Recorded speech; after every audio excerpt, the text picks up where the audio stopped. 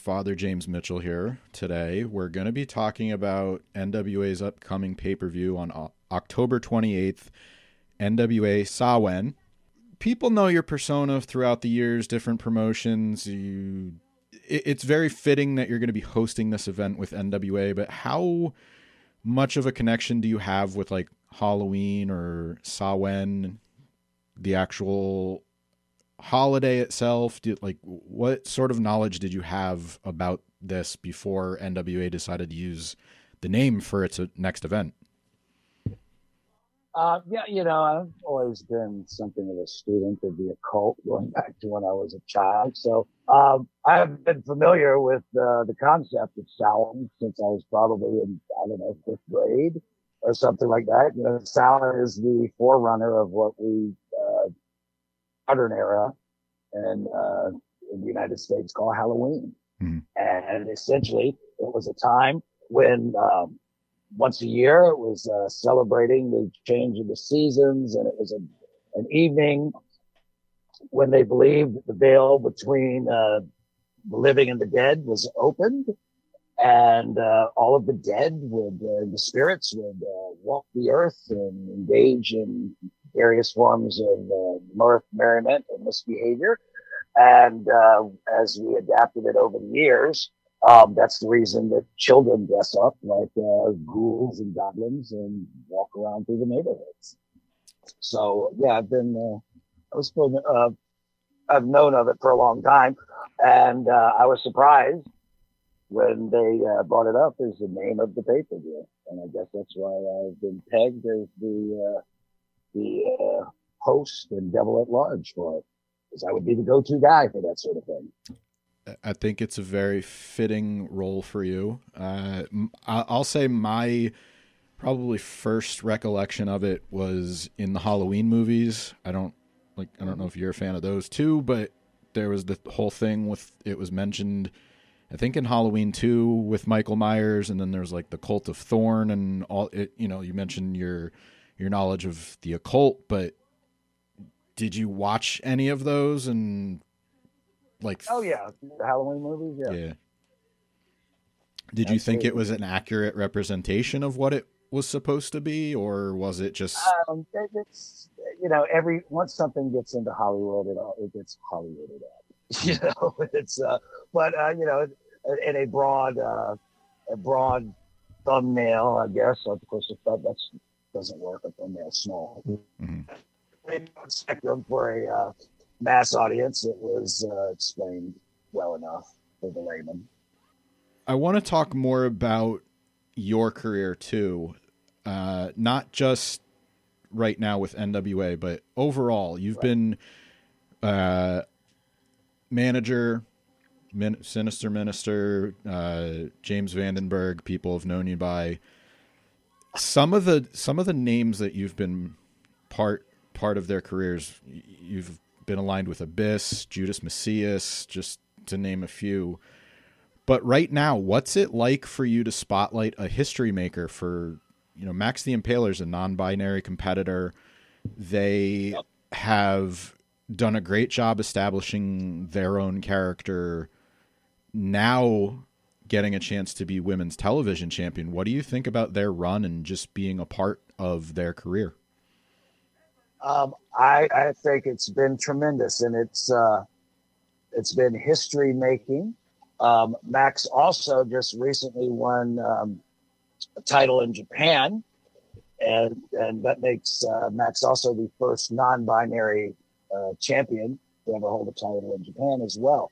I was really impressed with Max the first time I saw them, and putting us together was a perfect combination.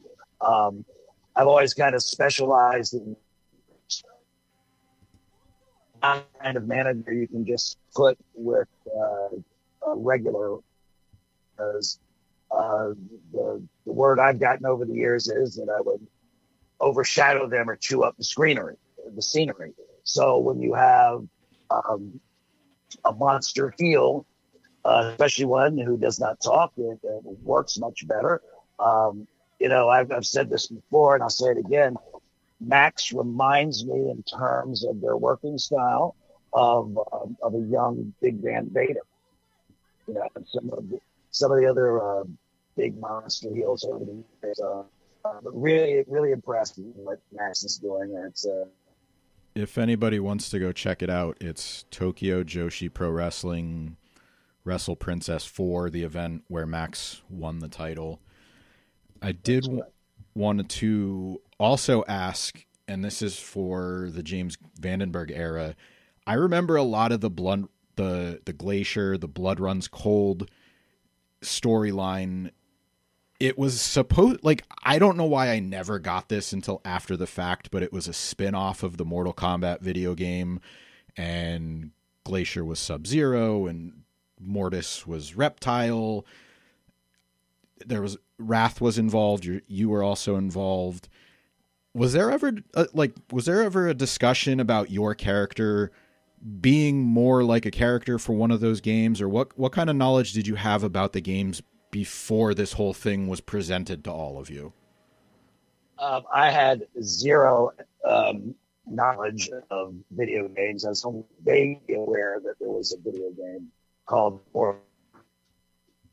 My understanding, because they were working on this for a year before I got involved with it. I mean, I was hearing all the secondhand information from Canyon, but that it was designed to evoke the Mortal Kombat kind of vibe and to catch the wave of the rapidly emerging video game culture.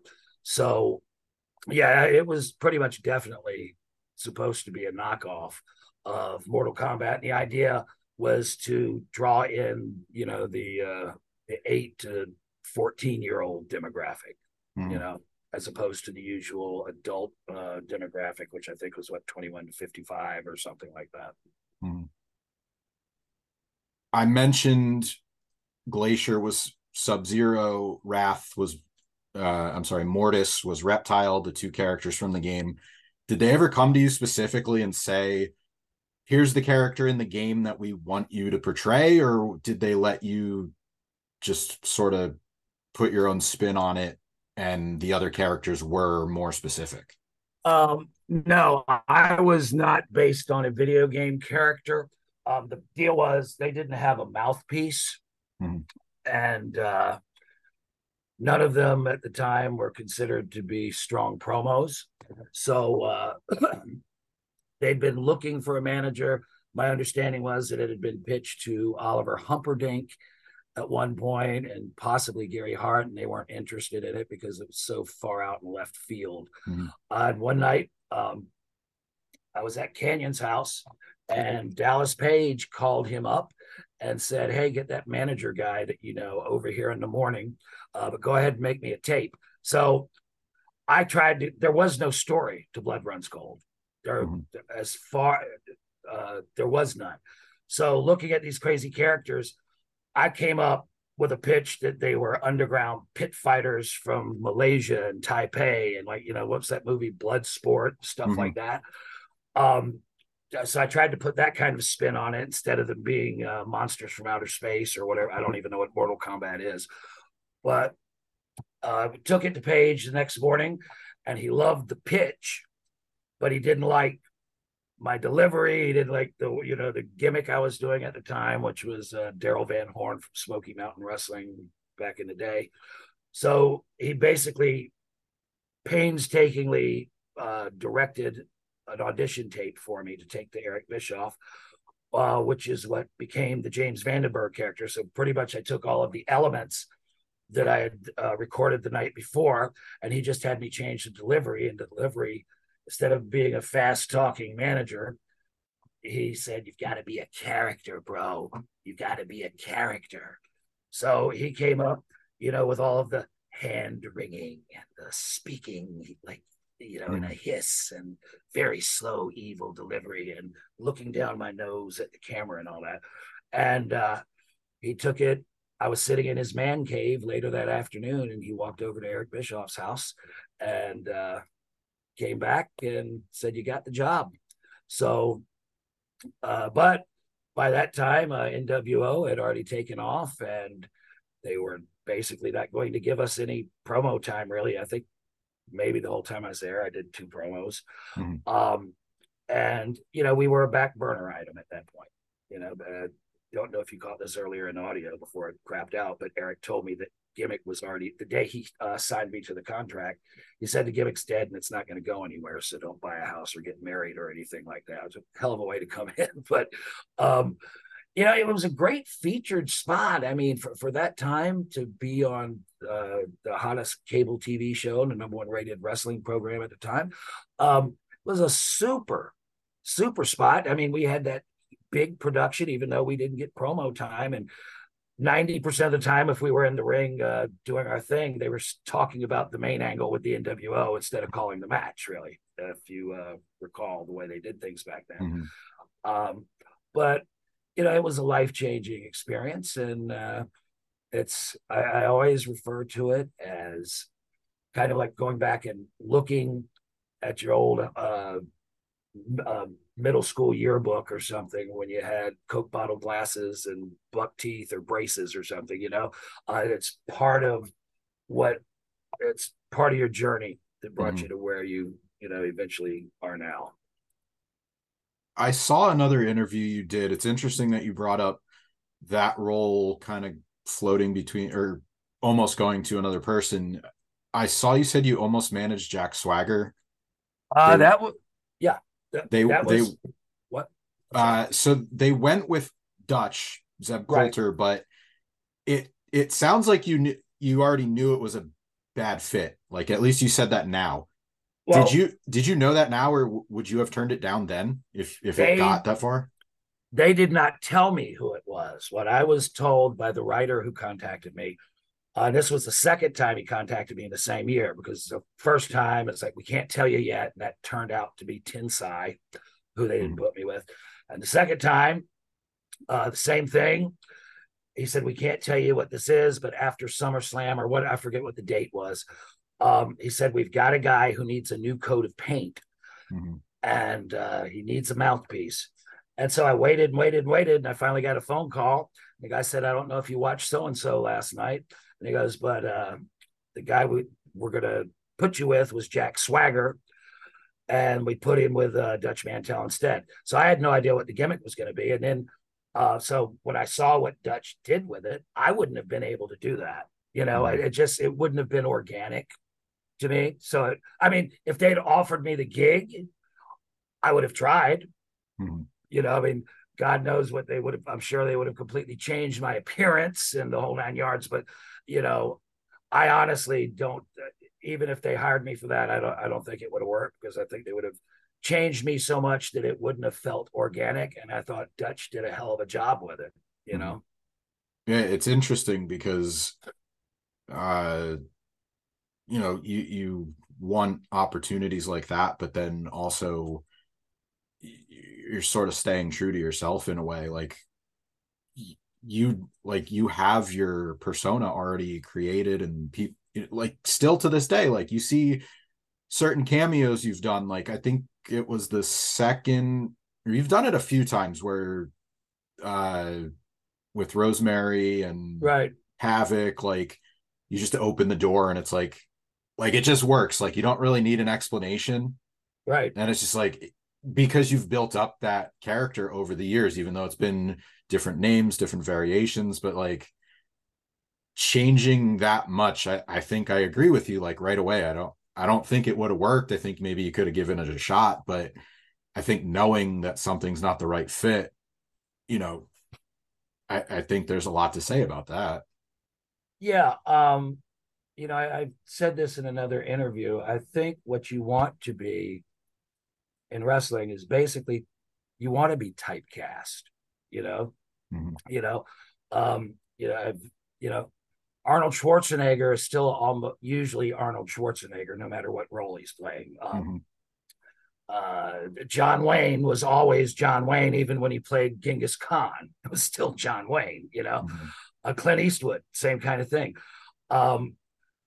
When you look, I mean, there have been a lot of great journeyman wrestlers over the years that, you know, they did 50 different gimmicks. They did whatever it took from territory to territory, change your names, completely change your characters, and they kept the lights on and kept food on the table. But generally, guys who did that were not, they weren't people that became iconic, really, and so, like, even when you had somebody like Dusty Rhodes, when he went up for the Vince Jr. run, having previously been up there as the American Dream, they brought him in and made him the Common Man, and they put the polka dots on him. Now, he was still, and I know he bristled at doing that, but he just said, hey, I'm going to go ahead and dive in it because this is the way the wind is changing. You have to adapt and evolve, or you stagnate, and stagnation leads to extinction. But Dusty, in that case, was still basically able to be himself, mm-hmm. But if they had made him the mailman or something and said, quit speaking with that lisp of yours and quit, doing all the shuck and jive you do, I think that it wouldn't have worked. You have to have something of yourself to present. You basically, the most successful characters in wrestling are people who take something from within themselves and they just turn it up to 40, mm-hmm. And that's really, I think, the secret to anybody getting over. And so you have to be true to yourself. I think Tensai is a good example of what not to do, because you had Prince Albert, A-Train. He goes over to Japan and has a great career. Mm-hmm. But then they come back and it's like, oh, well, he was in Japan. Let's give him a Japanese name. And it's like, I don't know. And with that one, so they needed him out. And this was all explained to me after it was revealed to me who he was. So I guess they put him with a Japanese guy. I forget his name, a little guy. And I guess that was because Tensai obviously did not speak Japanese, at least to my knowledge. I'm sure. Well, I'm sure he probably spoke a little bit if he worked over there so much, but probably wasn't convincing. So they put him with the small Japanese guy. I guess so it had that touch of authenticity to it, more so than Prince Albert with paint on his face. So, Master of Ceremonies at NWA Samhain, you have your own role, but what else are you looking forward to? Like, you get to see some of the upcoming talent that NWA has been working with. I didn't know this beforehand, but you've worked with Violent J a little bit before, the ICP. You did a recording for one of their albums. Looking forward to reconnecting with him. Yeah, I actually saw him at the last couple of tapings. I had not seen him since probably 2006, 2007. So I believe I recorded the tracks, the voiceover cameo for the song Ride the Tempest in late 2006. I think it came out in March of 2007. But it was good to see him back.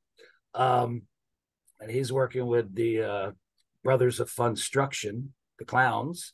It's nice to have him around. And, he is a big wrestling fan and a positive presence backstage. Anything else you want to plug before we get out of here? And NWA Samhain is October 28th. Anything else you have going on personally, or anything you want to get? You know what? Let me run down the card as we have it so far. And then I have one bit of big breaking news before I go. So Samhain, that will be October 28th in Cleveland, Ohio at Temple Live. On the card, thus far, we have the NWA Women's Tag Team Championship, Pretty Empowered, Ella Envy and Kylie Page versus Natalia Markova and Taylor Rising. We have the NWA Junior Heavyweight Championship, Colby Corino versus Joe Alonzo. We have an NWA Tag Team Championship, Knights of the Round Table tables match. Blunt Force Trauma, Carnage and Damage, managed by Aaron Stevens versus Knox and Murdoch. The NWA Women's Championship, Kinsey Page versus Ruthie J. And then the NWA Heavyweight Championship, that would be EC3 versus Tom Latimer, who's using the Lucky Seven rule that the television champion is able to use to get a World's Heavyweight Championship match. Anyway, tickets for that can be found at nwatix.com. The pay-per-view will be available on Fight TV. That's FITE, Fight TV. So make plans to be there. It's going to be one hell of a match, one hell of a pay-per-view. And then the big breaking news, which I found out right before I got on the phone with you, something I've been sitting on for months. Billy Corgan just announced formally that we will be on network television coming into 2024. We have two different TV contracts, or two different pieces of programming that will be airing on a top 20 national network. And I can't say any more than he said, because he said he has to leave it there. But I've been aware of this for months. A lot of stuff going on behind the scenes, backstage. And it's going to be a banner year for NWA. So the National Wrestling Alliance is going to be back on a national platform, and I implore everyone to tune in. Currently, NWA Power is on YouTube at 6:05 on Tuesdays, but we will be leaving that, of course, to move on to our new network partner early in 2024. Be sure to check out the product. It's a great product. Get your eyes on it. I think you'll love it. I caught a little bit of what he said. I agree with him that YouTube is not very kind to wrestling.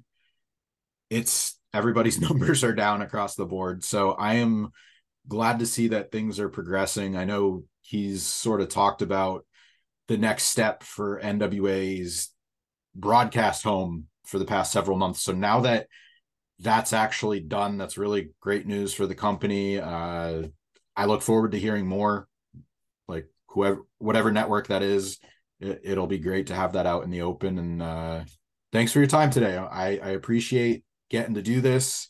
I'm glad we worked out all the technical kinks, and I'm looking forward to the pay-per-view. Great. Thank you. Thank you for having me.